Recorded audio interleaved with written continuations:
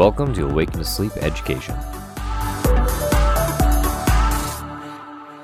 First question is, you talked a lot about how to get the patient test, how to start the conversation, but what happens if the patient says no? So this took a really long time to learn. And I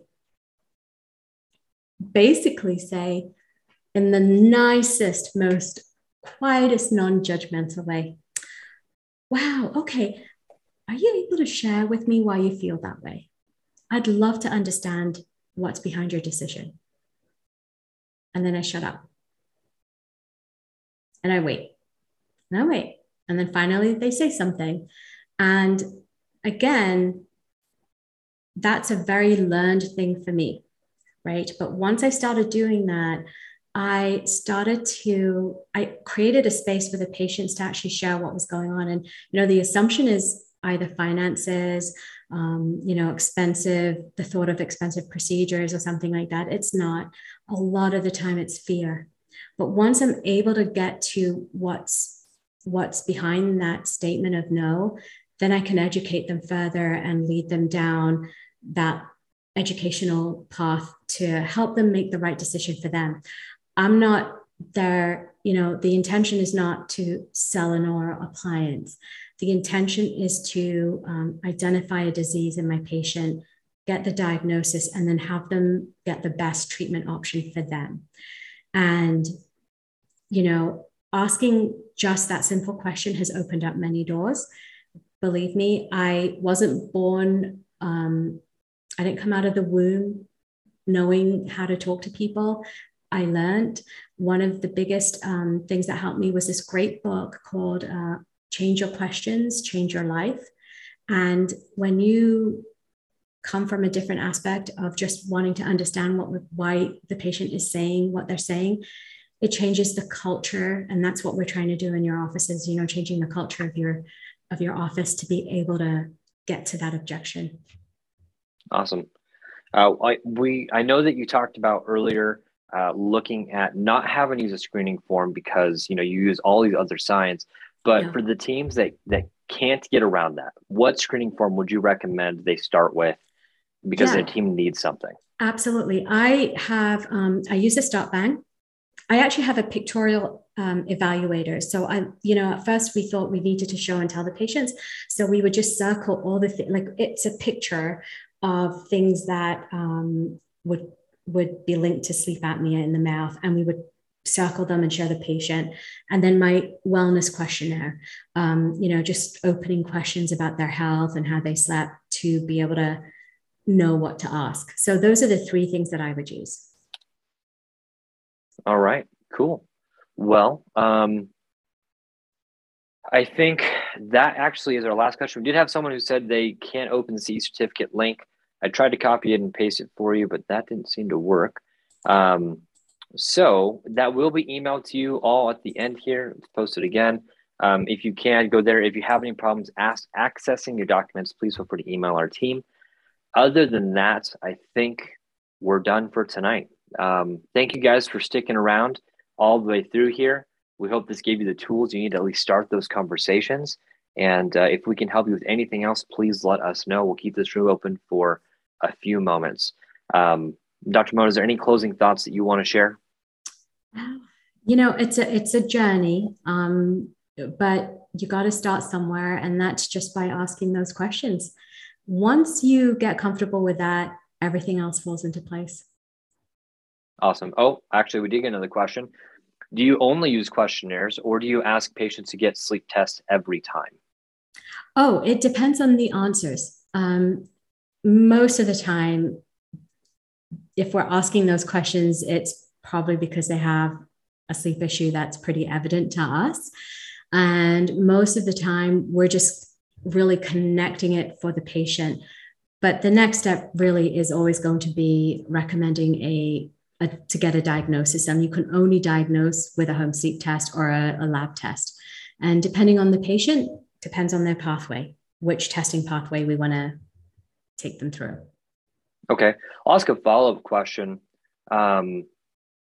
What most patients, because I know you do dictate probably based on neurological science, but for most patients, what were you doing? Did you have your own equipment in-house, and what did that flow look like? I did. Starting at your dental sleep medicine program, it's one of those really tough ones because, you know, you go to courses and they're like, you've got to work with physicians, and absolutely you have to work with physicians. You've got to get, you know, a really good reputation working with sleep physicians in your area. The problem is that physicians don't want to work with you if you're green. Like, they don't know you, they don't know what you do, they don't know who you are. And it's really hard to get a one-on-one with them, especially if you haven't any experience. And so how do you get the experience? So my thought process was, I'm going to use my existing patient pool. I'm going to get them home. I have a home sleep test in office because in the state that I was practicing in Pennsylvania, I was able to administer that first home sleep test. Again, I can't diagnose it. Patient knows that, but we'll give you the test. You'll return the test. We will upload the data, and our sleep physician will read that data and give us a diagnosis and a report. And then, so that was how I was able to get diagnosis, prescriptions, and moving into treatment acceptance really quickly. So I was able to build up my experience quicker. Yeah. Because if I waited for a physician to refer to me, it might be one a month or one every 2 months. And the thing is that you can tell your patient, I need you to go see this physician, give them the card. You can even send a referral. And I will tell you, your sleep physician, if you write a referral, please do not write Malampati, tongue high. What they really just want to know is the patient's tired and they have excessive daytime sleepiness. That's really all they need to know. Okay. Yeah, but most of the time patients wouldn't go, and then they'd come back in their hygiene and be like, you know, we develop calls and nothing would have happened. And then you're back at square one again in 6 months. And I will say, if you need an interpreting physician, Awaken to Sleep does have MDs in every state for our interpretation service. We're happy to read your reports for you and with you, and get you those back within 3 business days with an MD license in your state. So we do have some more questions. Lisa asked, can you share your questions form? We do have the ability to. You can respond actually to the email that's going to come after your course. I believe we have a copy of that. Is that right? Yeah, you have my, you have it's called the wellness questions, Chad. So you'll have Perfect. it. Yeah. Awesome. Lisa, or if anyone else, you want to respond to the email that you're going to be getting later, our team will send you over that form. Also, we give her form away as a part of our course. So if you want to come to the course, we give her form and a bunch of others. So plug. Sam asked again, if patients try a night guard, first for bruxism and cannot tolerate it, how do you persuade them to get a sleep appliance, which is even bigger? I actually, no, not necessarily. They're not necessarily bigger. But it got to a point in my practice that I didn't make a night guard without eliminating a sleep disorder. And that's exactly how I would tell a patient. You need an appliance. We know that because you have hot muscles, you're grinding, you feel it, you've got headaches, you've got wear on your teeth. They all, you know, but I don't know what appliance I'm going to make you. So can I rephrase that just so I can make sure I understood, and also everyone else? You made sure to test every single patient who was going to get a night guard with a home sleep test before you were willing to make them that guard. Yeah. And because you know what, TMD and sleep disorders are so connected. So I had to make sure I had the right diagnosis. And that's what I would tell the patient. I'm like, without this information, I'm at a loss as to which appliance to make you. Because if I make you a regular dental night guard and you have an underlying sleep issue, which you may have because of XYZ, and you wear it, I could really be making your health worse. Yeah, and I'll add something to that, because we do the ask the question or help practices a lot with that from a coaching standpoint. There is a way to structure your night guard fee where you can credit that home sleep test towards your night guard fee. So it doesn't cost anything more. No. And you know what, if I had made patients night guards and then a year later, I'm thinking, you know, I've learned about sleep and and they're not wearing it, or they're uncomfortable with it, or something is not right, and they're positive for some risk factors for sleep, I would credit them a fee towards their, from their night guard towards their treatment. You do what's fair for the patient, but I got to a point where it just didn't, I just couldn't move forward with a night guard without the proper diagnostic information. Cool.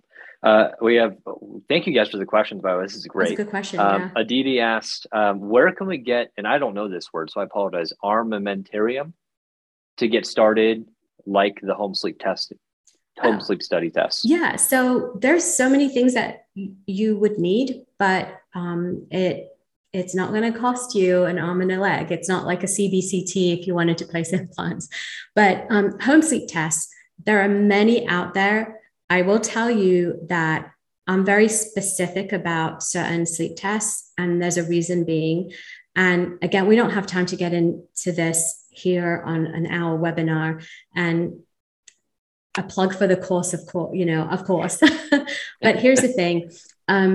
Chad and Michael, Awaken to Sleep, actually have great home sleep testing units. And with any home sleep testing unit, there's a couple of things that you want to have on them, certain parameters, especially for your bruxing patients. But what you also have is that data will always be read by a physician, and you will always get a sleep report with a diagnosis and then recommendations. So your home sleep test is not just a standalone unit. It should be part of like a whole system so that you're able to test your patients, get the report and the diagnosis and the prescription for appliance therapy. And Awaken to Sleep can definitely help you with that. Yeah, and if you guys want, we do know she's one of our clinical faculty here, so we can tell you her preferences as well on a coaching call. The short answer is that we have 2 of the 3 that we work with that she recommends that have the effort sensor and that can detect RERAs and that kind of stuff. That's a whole nother conversation. Feel free to schedule a call, email info at Awaken to Sleep, or respond to those emails later. We're happy to connect with you. And then as for the clinical stuff that you might need, it's, you can use impression material, but most of the time everyone's using scanners now. And then there's a couple of ways to take the therapeutic bite. And I show really easy ways without having to invest too much money in technology that can give you a really good start without investing a ton of money, and making sure that you can successfully put this in place before you do invest if you needed to.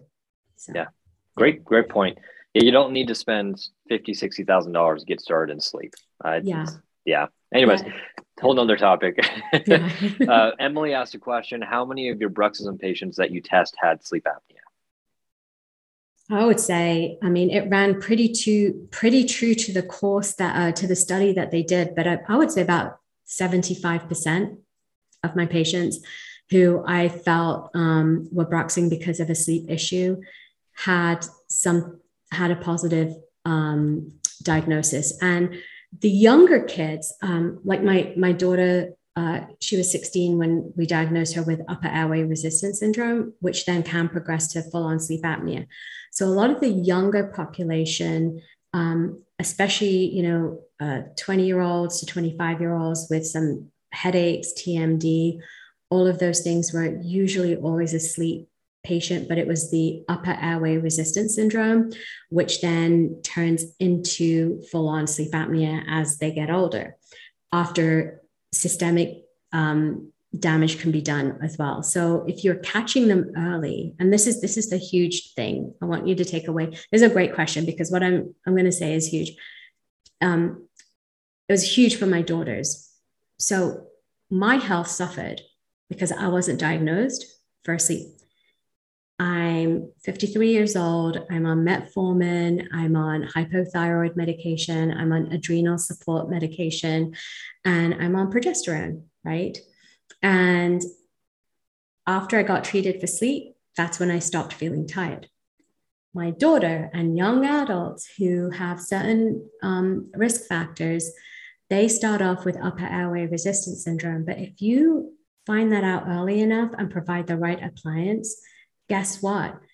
I know my daughter's health is not going to go the way of mine, because I'm helping her already, because she's wearing an appliance that is going to stop that intermittent oxygen, no oxygen, fragmented sleep. So her physiology, her body is going to still work more efficiently than mine did at her age.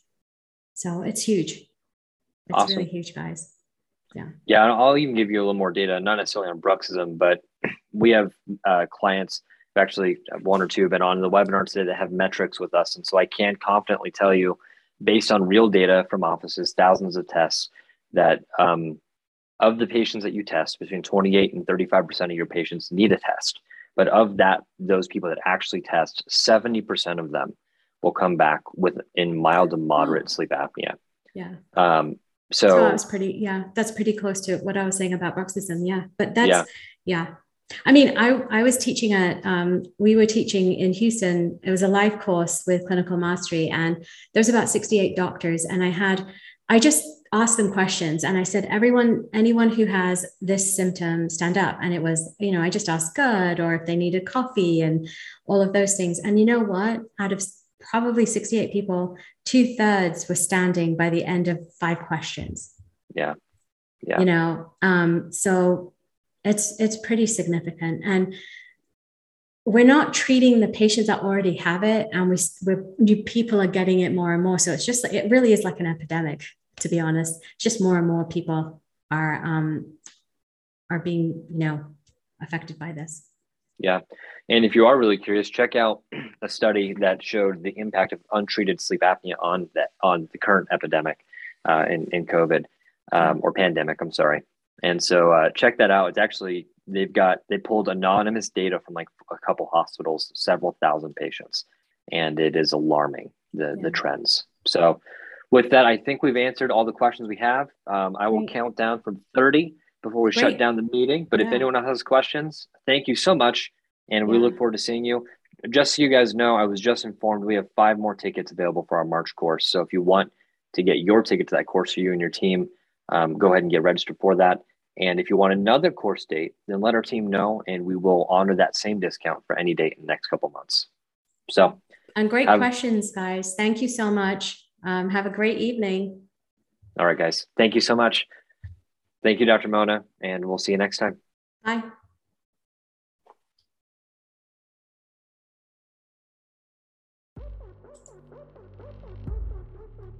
Thank you for joining us on this webinar. If you'd like more information on dental sleep medicine education, coaching, or home sleep testing services, please feel free to reach out to us at awakenasleep.com/edu or at info@awaken2sleep.com. Thank you and have a great day.